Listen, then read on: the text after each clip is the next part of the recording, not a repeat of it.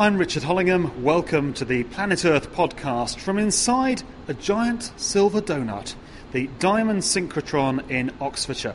This machine is more than half a kilometre around, and according to the blurb, you could fit 8 St Paul's cathedrals inside, although no one's tried that yet.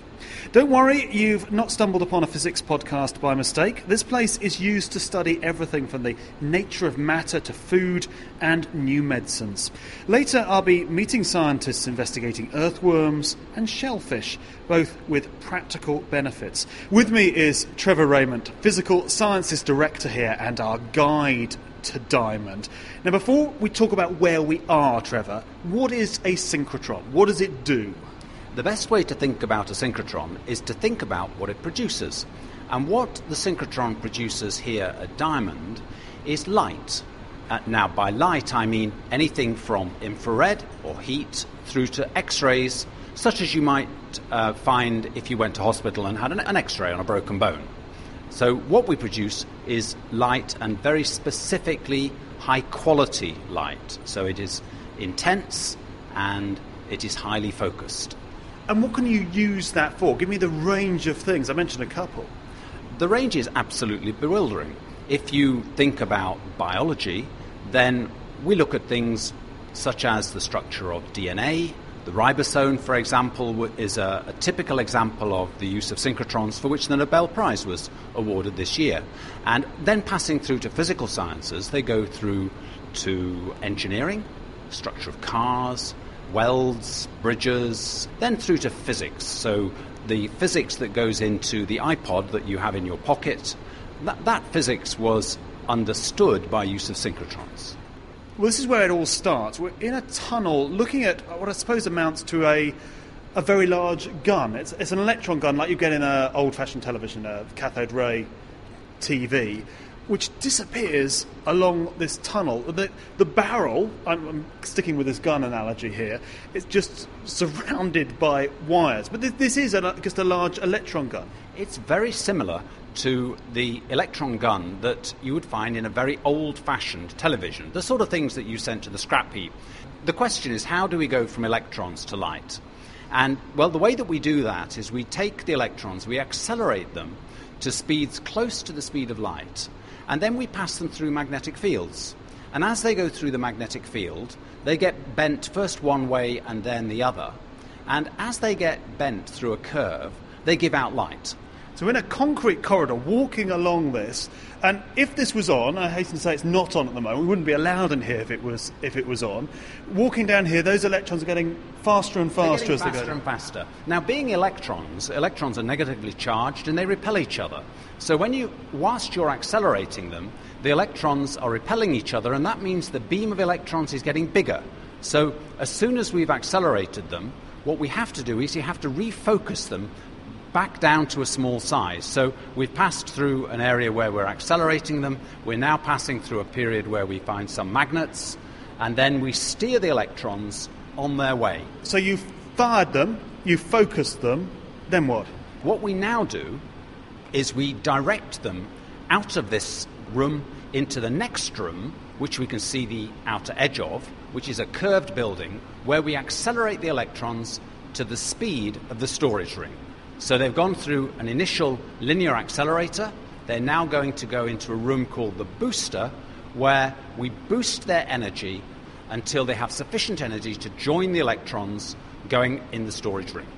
This is just a machine, really. The actual science is done, if you like, in these rooms off that storage ring. They call beam lines here.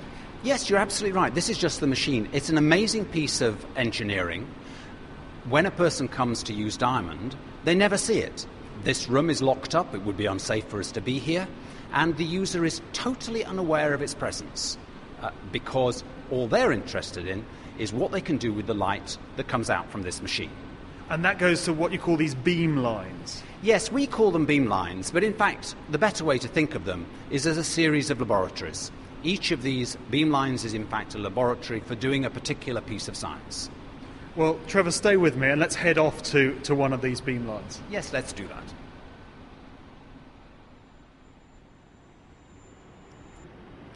It says radiation controlled area on the door.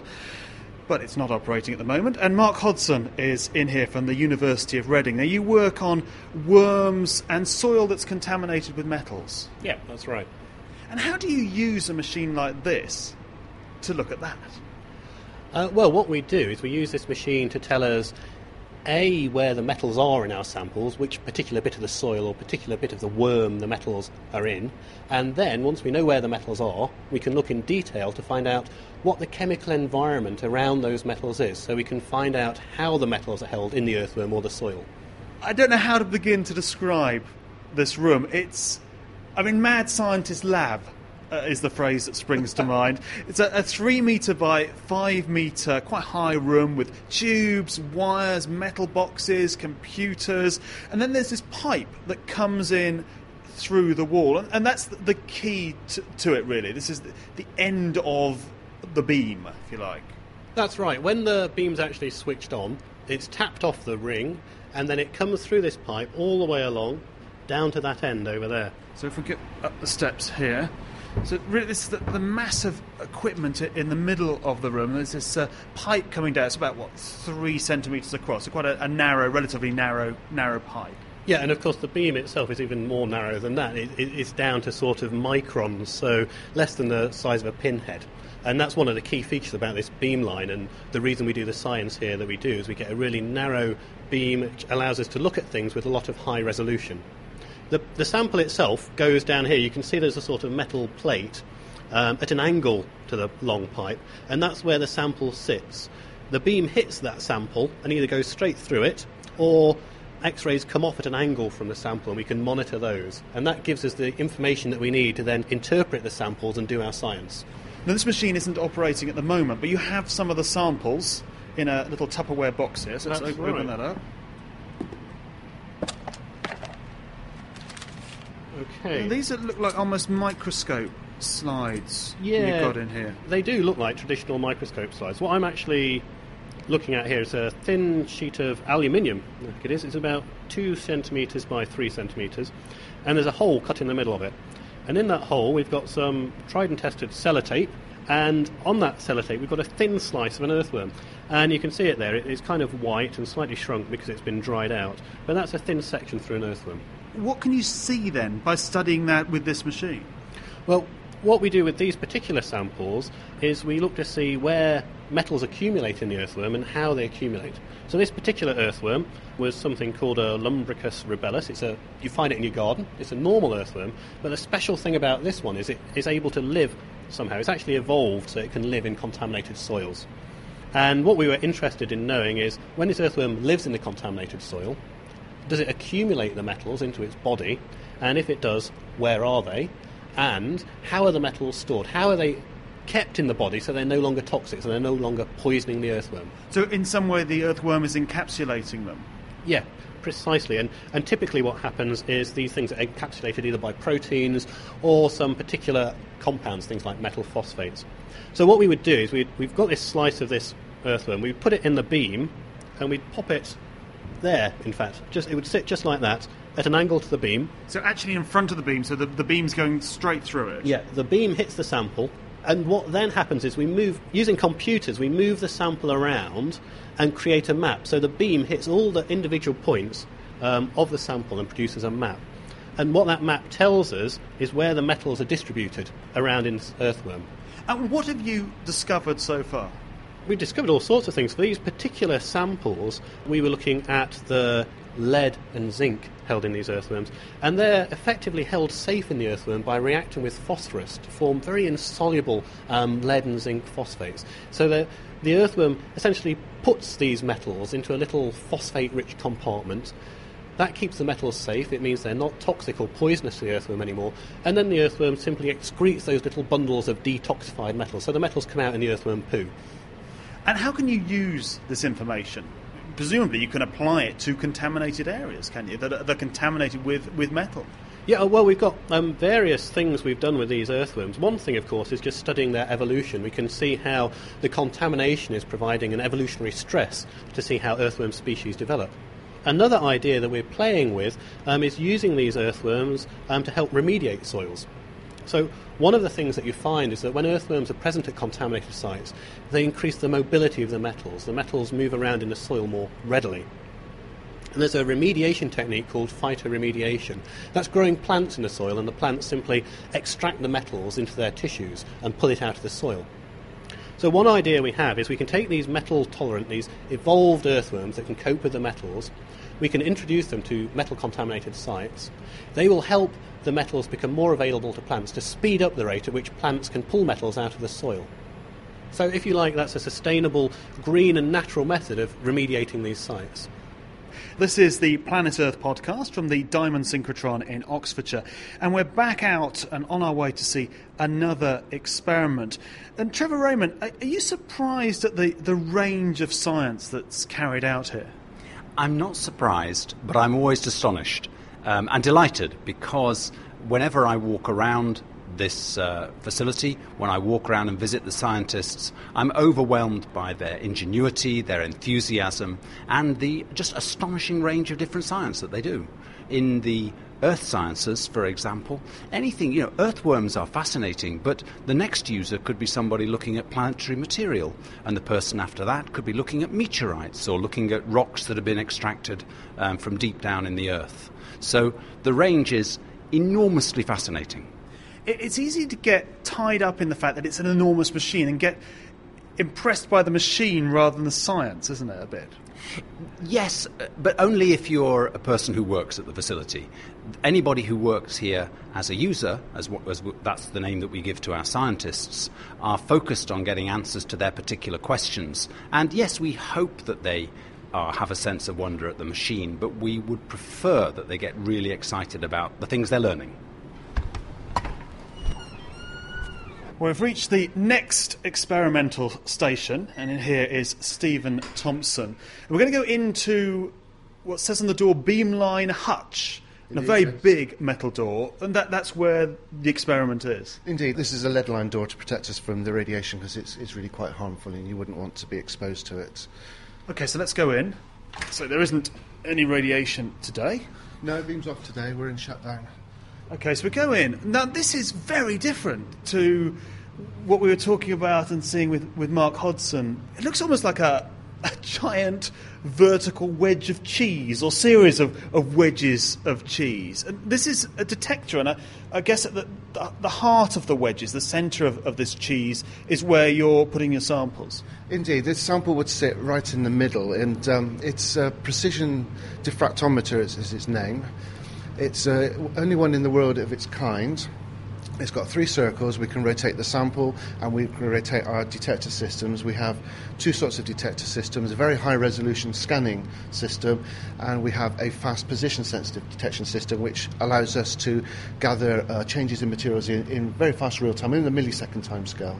Now you're looking at mussel shells, the shells of mussels, and there are mysteries surrounding these. Yes, that's at least one of the things we look at. But the interesting thing about mussel shells is these are creatures that evolved about 500 odd million years ago, and they've evolved a means of making a protective structure for themselves. It protects them from predation, from the environment, and it's very suited to their purposes. But what we don't understand fully is how the creature actually makes the shell, and what determines the different parts of the structure of the shell.